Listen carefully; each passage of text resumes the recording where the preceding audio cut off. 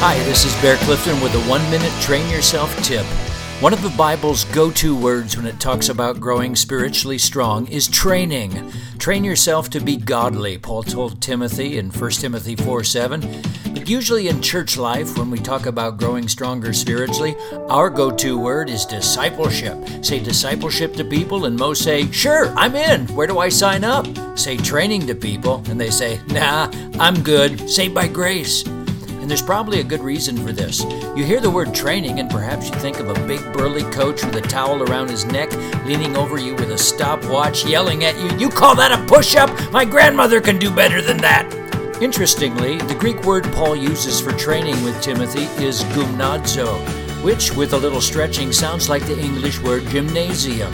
And this word refers to the kind of training an athlete submits to in a gym with a coach looking over your shoulder. If you want to grow strong in Jesus, then make your peace with it right now. The Lord wants to train you, and it will be hard work for sure. But if you submit to this training, greater fruitfulness and freedom await you than you have ever known before. This is Bear Clifton with Train Yourself Ministry.